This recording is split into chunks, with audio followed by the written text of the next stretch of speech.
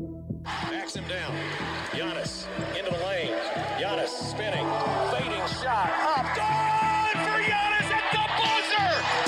Bucks win it.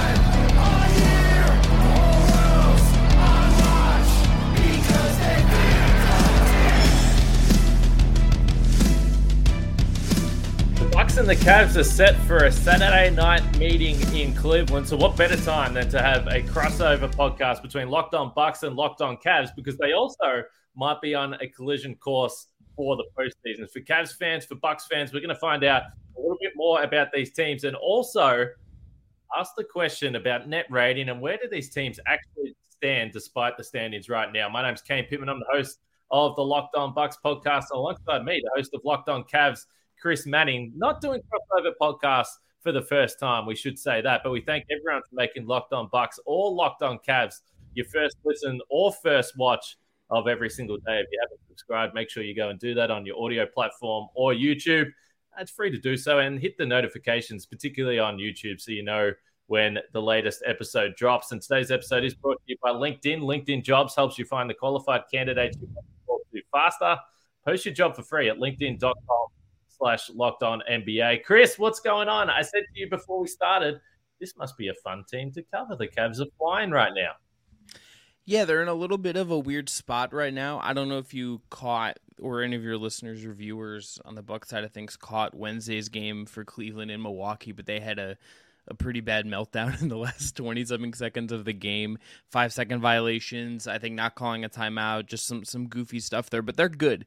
And I think they feel very much, in the discussion in the East to varying degrees. And look, Kane, this game has stakes. I think when I was prepping for our show, the thing that I think gets me the most kind of excited in some ways right now, aside from all the great players, and look, I think we'll probably have both Giannis and Donovan Mitchell back from injury for this game. This game has real stakes. This is the fourth and final meeting between these two teams. If the Bucks win, they clinch the tiebreaker over Cleveland right now. That's a big deal. They'll be 3-1 against the Cavs in the year.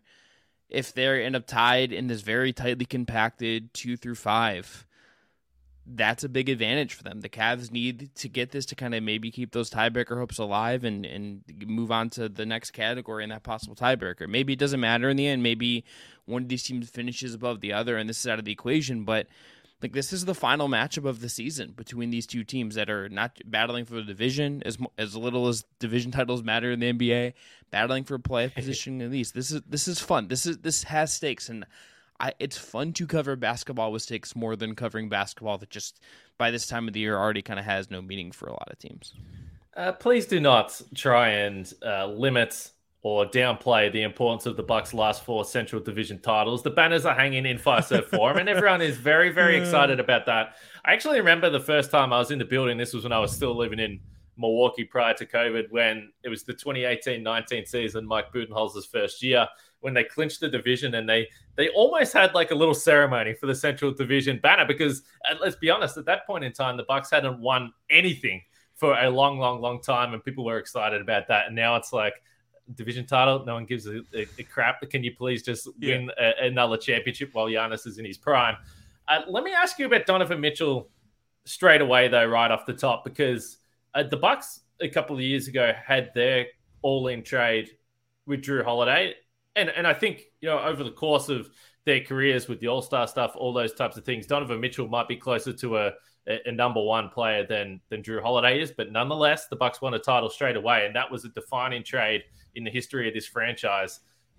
How is this? I mean, clearly the results look good, but what were your thoughts at the time with the Donovan Mitchell trade, and then how has that played out in terms of how perfect it could have been? Because these teams are going all in, draft capital players with these types of trades.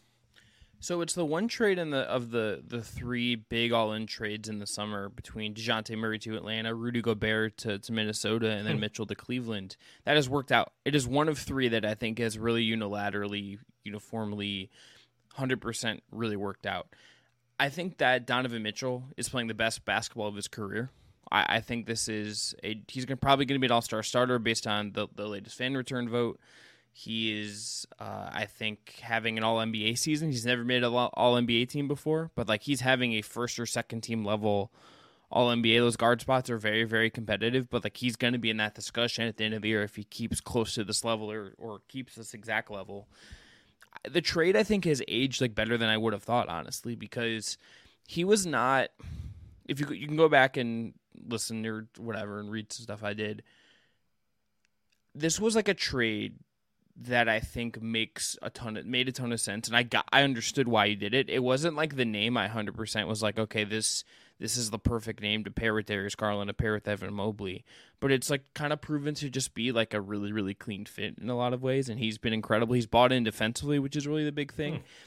And I don't think the Cavs are going to get that title payoff in the way that the Bucks did with the Jrue trade. I don't think they're there to kind of tin it kind of where we're going to go with our discussion later, but this team went from like a really fun, scrappy team last year to a team that should, I think, expect to win a first-round playoff series, to make some noise in the East to some degree, provided health and all of that.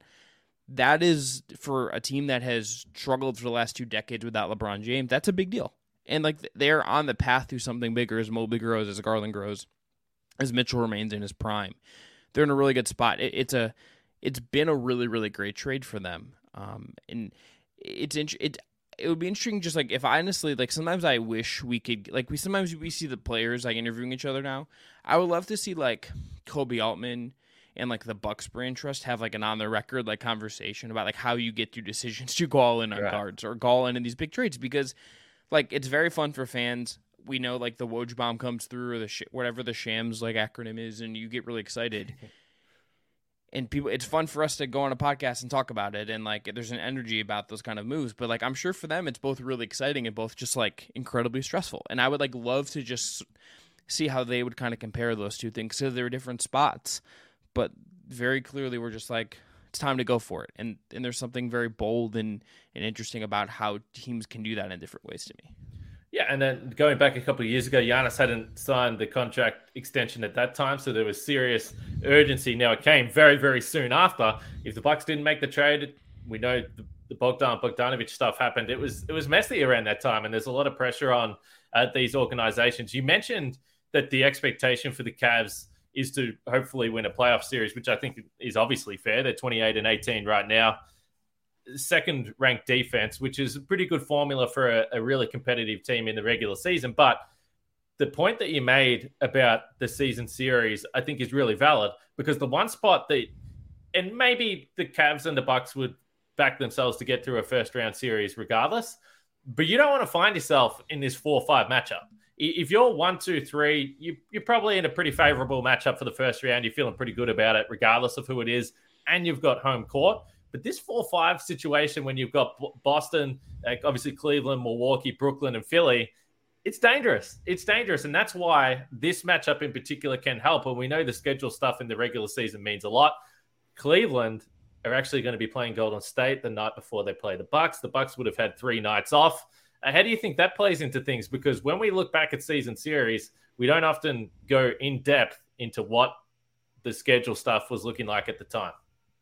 You're dead on right, I think, Kane, about the 4-5 being in the 4-5 range, because if let's say you're Cleveland and you end up 4 and you get Philly in round 1, like that in itself is challenging. That is the team I would kind of feel most comfortable playing in that series. But like then in round 2, you win that, you're probably getting the Celtics at this rate, and like the Celtics are going to be revolving favorites in that series. I think right now they feel like the favorite in the East in a lot of ways. It's a lot, and like I think I'm curious to just see how the back-to-back stuff will affect Cleveland, because there's this little weird wrinkle in it that Golden State is going to be on the second night of its own back-to-back come Friday. So like they're playing in Boston right now as we're recording this. They will be coming on the second night of back-to-back. They made a starting lineup change in that game where they pulled Kevon Looney. They went small with Jordan Poole in the starting lineup, with Steph, Clay, Wiggins, and Draymond. And I'm curious to see like what kind of adjustments they will make. Do they rest anyone for that Friday game and just kind of take it off? Like I'm curious to see what that kind of looks like. That will have a big impact on Saturday. But perhaps the biggest impact of all is like, okay, the Giannis has missed 4 games. And to me, I think that hangs this over this game more than anything else, because I think Donovan Mitchell is probably going to play Friday. If he doesn't play Friday, he's probably going to play Saturday with this groin injury he's been dealing with. He's upgraded to questionable for Friday. Giannis has not played 4 games. If he comes back, that obviously just like the Bucks are a significantly better team with him. Like, you feel much better if you're Cleveland, if you get lucky and they rest Giannis and maybe they just give him a couple more days off, and you could Drew and Brooke and all those guys will put up a fight.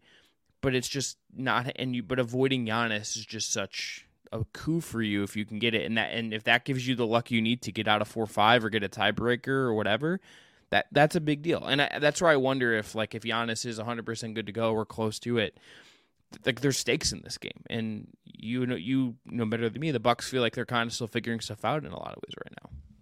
Yeah, I want to ask you about where you see the Bucks right now, because it's interesting. We look at the standings; they're 29-16, they're second in the East, but it doesn't really feel like they've got out of first gear. They haven't had a lot of things go right from a health perspective. So I'm curious how you feel about where the Bucks stand right now. Can I throw to you, Chris? Can I throw to you for some potential support for our friends over at LinkedIn? 100%. Today's episode is brought to you by LinkedIn. These days, every new potential hire can feel like a high-stakes wager for your small business. You want to be 100% certain that you have access to the best qualified candidates available. That's why you have to check out LinkedIn Jobs. LinkedIn Jobs helps you find the right people for your team faster and for free. All you have to do is add your job and then the hashtag purple hiring frame to your LinkedIn profile to spread the word that you're hiring. Simple tools like screening questions make it easy to focus on the candidates with just the right skills and experience, so you can quickly prioritize who you'd like to interview and hire. This is why leading small businesses rate LinkedIn Jobs #1 in delivering quality hires versus leading competitors. LinkedIn Jobs helps you find the qualified candidates you want to talk to faster. Post your job for free at linkedin.com/LockedOnNBA. That's linkedin.com/LockedOnNBA to post your job for free. Terms and conditions apply.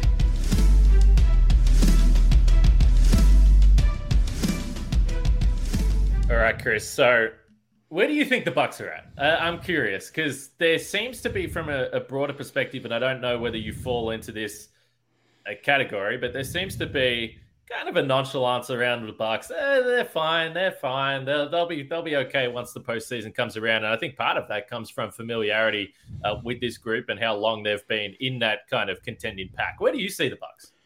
I tend to be in there as well, just because the track record is there, right? Like, Brook Lopez is playing. You have Brook Lopez. Like, I love the Joe Ingles signing. You have Drew, who is like one of my absolute favorite players in the league. I know he can do some crazy things sometimes, but like I love Drew. And then and most importantly, you have Giannis. You have, at worst, like the second or third best player in the world, perhaps the best player in the world right now. He is an unbelievable player. I think, Kane, the concern that I have is like Chris Middleton based. That is it, because he is really important to what they do. You can get good minutes out of Grayson Allen. You can get really good minutes out of Ingles, and if he can just stay healthy and kind of fit in, like, he's going to do positive things for you. But they don't really have anyone else in their team that can really provide what Middleton provides, and he diversifies the offense. Like, the thing that stood out to me the last time I saw the Bucks in person, last time the two teams played, was how much Giannis just was like going, like, it was so much downhill Giannis. It was so much Giannis trying to like force the issue a little bit. And I think like the Bucks are the best when he gets to do different things, when he gets to screen, when he gets to just be a little bit less kind of ball dominant and just trying to sledgehammer his way into the lane for buckets. Middleton is like the guy that unlocks so much of that for them. So if he's healthy, I just kind of think they'll be fine. I know their offensive rating has been like pretty bad for most of the year, and like it's like they're in a funk in that way. But like, I would trust that if Middleton is right, that gets figured out, and like you get to the playoffs and it's like, okay, like it wouldn't surprise me if they go to the finals. Like, they were my preseason pick in the East to make the finals, and I would feel confident in that still if Middleton's right. But if he's not right, then like I think that just changes my calculus about where this team is going. So the February 9 trade deadline is going to be interesting as well. And I generally agree with you with the Chris Middleton stuff, but we just don't know. And that's been the hard part about this. There's no indication. There's been some thoughts or perhaps ideas put out there that he may return for this game against Cleveland on Saturday night. We will see. The Bucks practiced earlier today as we're recording this on Thursday, and Bud said that Chris Middleton had a day off. It was a scheduled day off. So who knows? There's still 2 days before this game. Maybe Chris Middleton returns. He hasn't played since December 16. And between Giannis, Chris, and Drew Holiday, they've played 5 games together this season in a total of 69 minutes. And contrary to popular opinion, that's not nice. But Chris Middleton, 38 games out. Joe Ingles, 32 games out. Holiday's missed 11. Giannis has missed 10. And Pat Connaughton has missed 16. All those guys sort of fit in your top 7 or 8. So I know every team has injuries. It's 2023. Guys are missing games. But that's a pretty serious injury toll for where they at least are in the standings. But they ran it back. They brought all the same guys back. And part of the concern that I've sort of lent into the last couple of weeks is when you've been good for so long and you've got the same guys in the regular season every single year, there is kind of a nonchalance or a complacency about, it's the regular season. We think we can just turn it on at the end of the year. And then sometimes you find yourself in these funks, particularly when you are missing some key players as well. What do you think the Cavs are going to do at the trade deadline? Are they going to do anything? Because when I look at the roster, and you kind of hinted to it, you've got Garland, you've got Mitchell, potential all-star backcourt. You've got Mobley, you've got Allen. They're your 2 bigs. I'm not sure how you feel about how those 2 fit in a potential playoff series against a team like Boston or Milwaukee across 7 games together on the floor. But as we said, the Cavs have been elite defensively. But it does feel like in an era where everyone wants to have wings and 6'7", 6'8" guys, there is a gap there. Is that how you feel? What's the general consensus around what this team is going to do in the roster construction? Real quick before we answer that, what would you trade for if you're the Bucks? Would it be like a light version? Would it be the Crowder thing? Like, what would you do? I don't think I would go for Crowder because I don't. Crowder just, first of all, hasn't played. He hasn't excited me all year. He's not that good of a shooter. He's also older, and this is an old Bucks team. And I think they've got a lot of size. When you look at if Middleton gets back, then you've got Ingles. Giannis plays the 4, which, by the way, is Jay Crowder's preferred position. So you can play small ball stuff, but I just don't think there's a lot of minutes there. If I'm the Bucks, I'm looking for another guard. And the obvious guy that keeps being brought up in trade talks because of the $10 million contract, plus some perhaps defensive issues against a team like Boston because of the size, is Grayson Allen. So if you're trading Grayson Allen, who's been a major rotation player for this team, then I think you need to bring in a guard. So the guys that have been thrown up there, obviously there was talks about both Bogdanovic players there, but I don't know whether the Bucks have the assets to do that.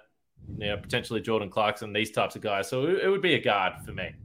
Yeah, I think that feels right. So on the Cleveland side, they need stretch. They need horizontal stretch in the worst way. I don't really have any concerns about Mobley and Allen in a playoff series, just because I think like they will be able to switch, and Mobley is like an absolute alien, and like you're going to get beat sometimes, and like Tatum and these guys are going to go off, but like I feel like they can acquit themselves very well in that series. I don't really have concerns there.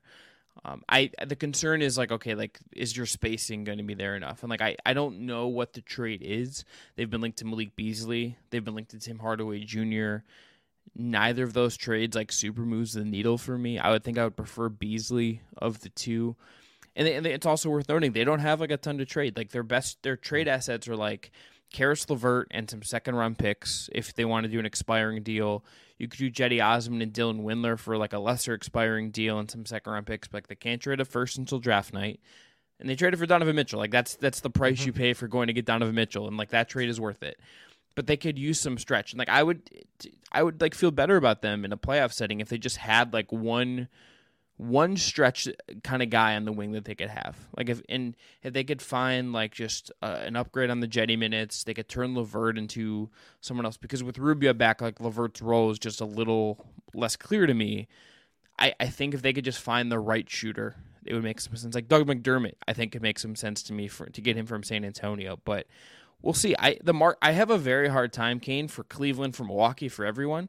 I don't know what the market is going to look like, and that really complicates this as well. I keep seeing like what the Raptors want for their guys, and like I could see like the Cavs like being like, okay, like maybe we go after Gary Trent Jr. because like we need the shooting and the defense and stuff. Like they want like multiple picks or like a good young player for like a likely an expiring contract. Like the values on guys right now seem crazy, and that complicates everything. Like it wouldn't shock me if ultimately like they do like a very small move, but don't do anything drastic just because the market feels kind of crazy right now. It's interesting that you say that because clearly the market has been heavily distorted by trades like Drew Holiday and Rudy Gobert, maybe less so Donovan Mitchell, in all honesty. And to be fair, like, I mean, Utah got some handy players. We can get into that if you want, but like they're doing fine, even though they lose, the franchise guy. So it's tough to predict. The one thing that I've mentioned, and perhaps your listeners have forgotten about this a little bit, going back to the Bucks championship year, they traded for PJ Tucker, and leading up to that trade deadline, the Bucks were in the mix. They were reported that they were interested, but I just could not figure out how they were going to get PJ Tucker because they just didn't have any assets that I thought were intriguing. They ended up trading DJ Wilson, who was not playing for the Bucks, DJ Augustine, who had a really bad contract, and it was a mistake in free agency. And then they essentially traded a first-round pick and got the Houston Rockets second. So there was about 7 or 8 picks difference there, and they got a genuine difference maker that helped them win a title. So I don't know. I also agree with you. The Bucks don't have a lot. They've got a 2029 first round pick, which is obviously scary to dangle out there. And is that even worth it at this point in time? People have differing views there. So I don't know, but you can be surprised sometimes. Sometimes these trades go through and you just ask yourself, how was that value even possibly worthwhile? I think the Bogdanovich trade at the start of the year goes to Detroit. People looked at it and said, how does that happen? And now all of a sudden Detroit want a first-round pick or multiple firsts for Bogdanovich. So it's a weird time of year, Chris. 2029 feels so far away. And then you remind yourself, actually, it's coming up pretty quick. Yeah, it's like relatively pretty quick, and this is like in reference to like obviously the Lakers 2029 pick is like one of the most like talked about like trade assets, but like it's just like the league. Think about how different the league will look by 2029. Like think about like 2029. Is like Victor Wembanyama will have been in the league for like 5 years at that point, or like 6 years at that point. Yeah, he'll be 25. Like that feels like so far away to me. I don't know how you even like properly like evaluate that. Like if you're the Bucks, like yes, like you want to maximize Giannis, and I understand if you're like a fan, you're just like give me like the best chance to win titles with Giannis. But if you're like the brain trust in Milwaukee, it's like 2029, like. What's like? How do you? I don't even know how you properly like evaluate a pick out that far. That just feels like insane to me. Well, you can't. But if you think, this is very clearly what you do. If you think that you've got a difference maker and can win you a title this year and potentially next year, you're telling other teams, "Hey, 2029, Giannis might not even be here anymore. We will be an awful basketball team in 2029. So you should take this pick." And then you hope that you sign him again. And you're still contending, and that pick is 25, 26, whatever. So, yeah, no, it's a fascinating time. Let's talk about Built Bar. And next, we're going to get to some of the other teams in the Eastern Conference because you just said something about the Cavs when it comes to spacing, which I find very interesting about another team that's contending in the Eastern Conference. So if you're looking for a delicious treat but don't want all the fat and calories, then you got to try a Built Bar. We just got through the holidays, and if your goal is to eat a little healthier this year, I've got a good idea for you. You can eat healthier, but also eat something that is delicious and tasty. And actually, you'll just be sitting back and wondering how this is actually supposed to be good for you. And that's Built Bar. They're covered in 100% real chocolate, and they come in unbelievable flavors like churro, peanut butter brownie, coconut almond as well. I'm not really sure how they do it, but there's only 130 calories, 4 grams of sugar, and a whopping 17 grams of protein. And you can go to Built.com and order your Built Bars, which is still a traditional method, and that's how I go about my business. But if you're living over there in the US, you can go to Sam's Club or Walmart as well and just pick yourself up a 13-box of Built Bars and take it home straight away. Probably finish it within an hour, then go straight back and get yourself another box. So check out Built Bar or go to Built.com if you're more of a traditionalist. But Built Bar, what a fantastic product that is, Chris.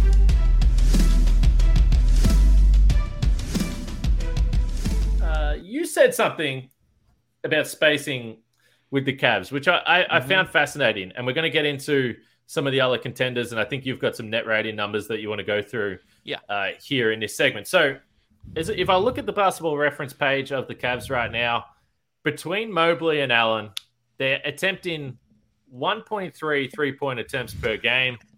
Evan Mobley is attempting 1.1 per game at the kind of frosty three-point percentage of 19.1%. So it's interesting. How can you survive in 2023 with two big guys that are just not a threat at all on the perimeter, particularly against the Bucks team that wants to protect the paint, and they don't give a stuff what you're doing out there on the 3-point line or with those two guys, because it does remind me a little bit of Brooklyn. What do they do with Claxton and, of course, our Aussie friend Ben Simmons?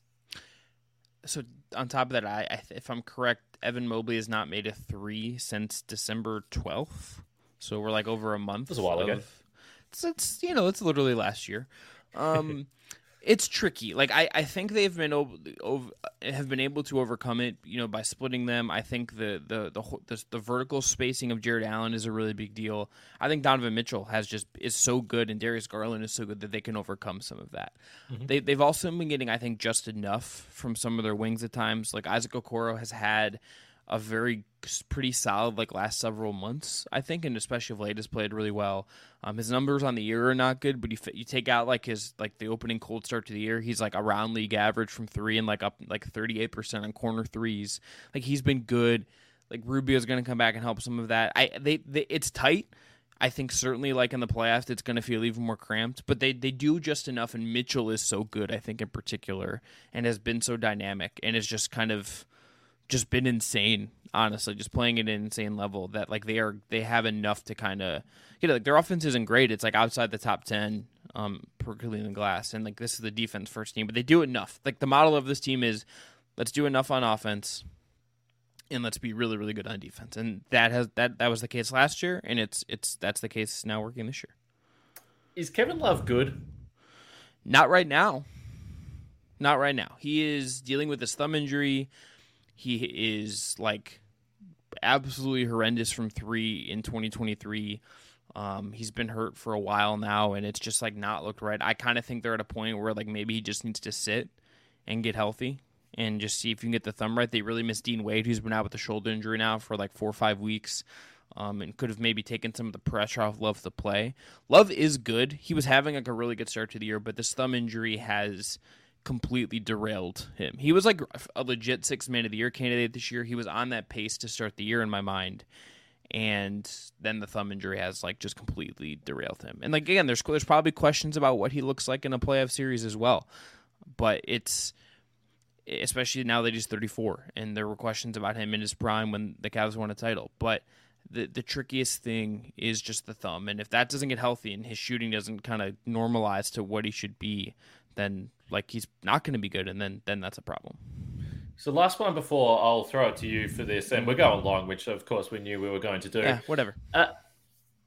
Kevin Love, where is he on the what's the right word for this? How do Cavs fans feel, big picture about, is he loved? Because I know they went through this period where he signed a contract, he was going to be traded, maybe he didn't want to be there. Where does he sit in the overall picture when it comes to Cavs fans?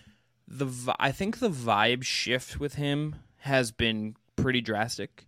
Yeah. So I think Kevin Love, when he signs the extension, and then a year not long after, I remember watching an ESPN thing where Woj just talking about they're trying to trade him, and it was Kevin wants out. I think he wanted out. I think he was not happy here with how bad they got and just how things kind of fell off the rails. But he got his money, and I think figured he could get traded, and then he couldn't because he was getting hurt, and that's just a ton of money for Kevin Love at that point. And, good for him, secure that back. But yeah, I think now that it's completely turned around, he's embraced his bench role. He has embraced kind of everything they've asked of him. He has settled into a role. There are some times we'll do mailbag questions for the pod, and we'll have people ask hey, should they turn his contract into 2 other players or use him to go get someone else? And in a cold world, I think that's not an unrealistic thing. You absolutely could see, teams exploring that. It wouldn't surprise me if they've had a meeting on that, right? But it's at the same time, he's I think pretty beloved, and I think he's been sneakily important. He was really, really vital to them last year, and I think the best version of them this year has a Kevin Love who is helpful. And what that means for the future is a complicated question because he will be a free agent. He's also in his mid-30s. There's not a ton of you're not going to have Kevin Love for the whole duration of what you have here, but he's really important right now. And I think he's kind of gone back to being a really beloved guy, part of that 2016 team. He's the last guy around, and he, I think, has really kind of reestablished himself as a guy people really like, even though right now he's in an absolute funk. Yeah, it's crazy. He's in his 9th season. I mean, he's just been there a long, long time. All right, what are you thinking about this? The rest of the contenders in the East. All right, so let's run through this very quickly. Here are the, according to Cleaning the Glass, which is Ben Falk's site. This factors out garbage time for people that are listening or watching and don't know. Here's how they have the net ratings for the top five teams in the East. So Boston, Cleveland, Milwaukee, Philly, and Brooklyn. Boston is plus 7.6 per 100 possessions. That's first overall in the NBA. Next up in the East are the Cavs. They are plus 4 per 100 possessions. That's fourth overall in the league. Philly, this surprised me a little bit. It's fifth overall at plus 3.7 per 100 possessions. Third among teams in the East. Brooklyn is fourth among teams in the East, and sixth overall. They're plus 3.6 per 100 possessions. Milwaukee is at 10th overall, fifth among these teams, plus 2 per 100 possessions. So, Ken, I bring this up because I think that sort of reflects like the standings pretty accurately. Boston feels like right now to me, I don't know if we'll see if they beat Golden State or whatever, but they are like they've kind of pulled a little bit ahead of late among the rest of these teams.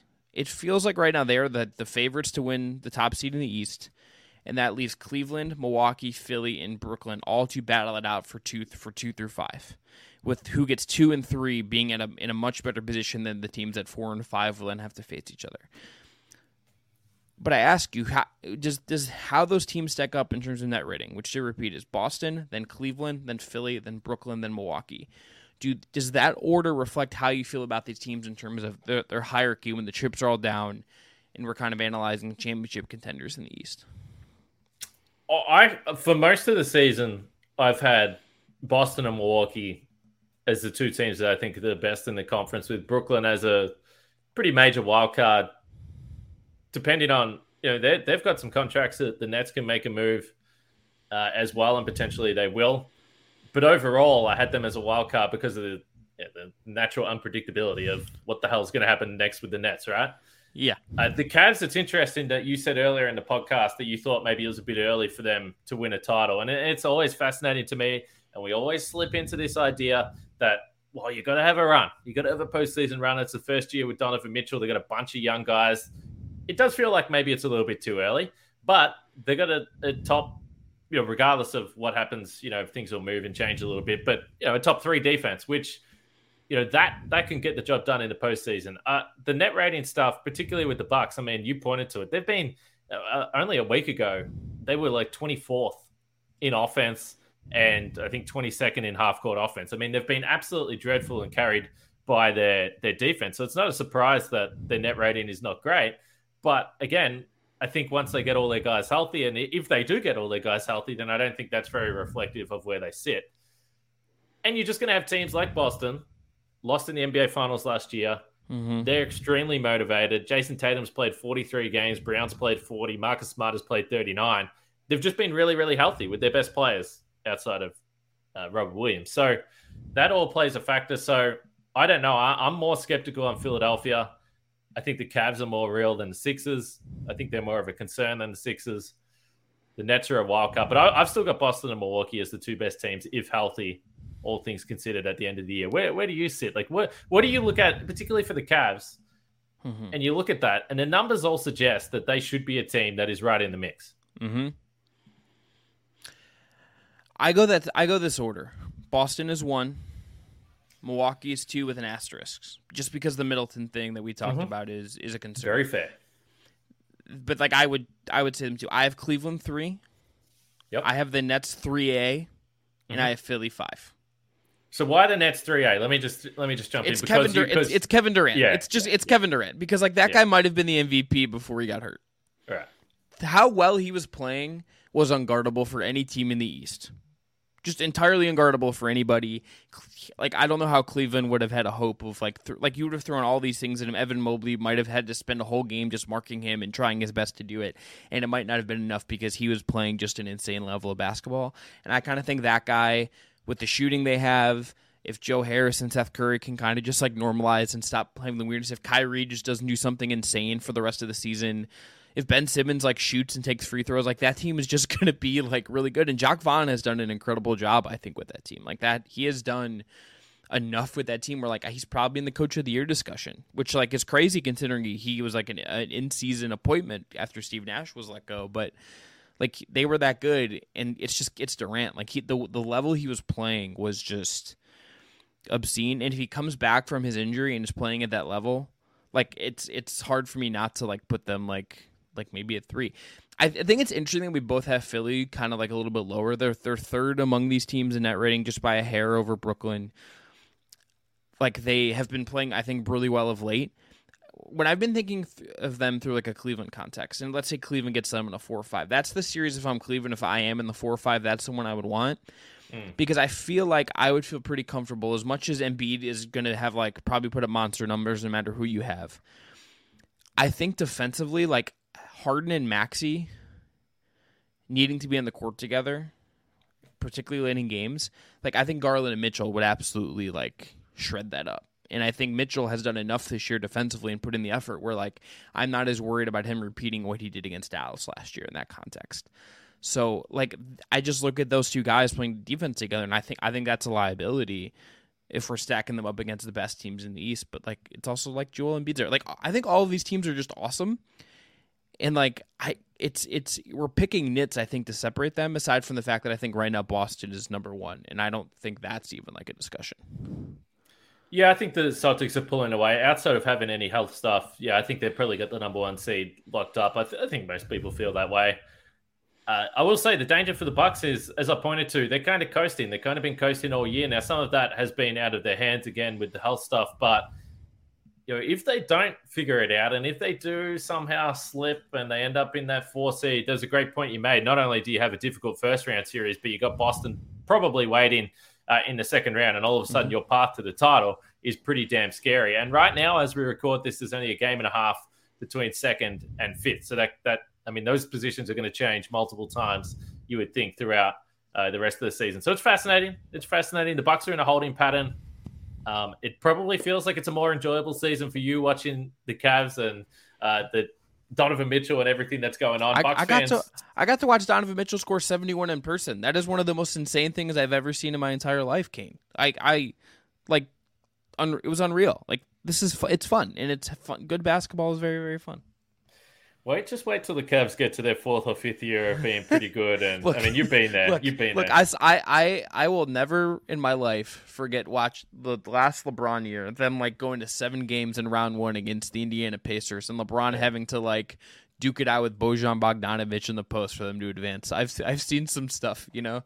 Once you see that, it's like that's malaise. There's no more malaise than the 2017-18 last ride LeBron James Cavs. Good Lord, that team did not care.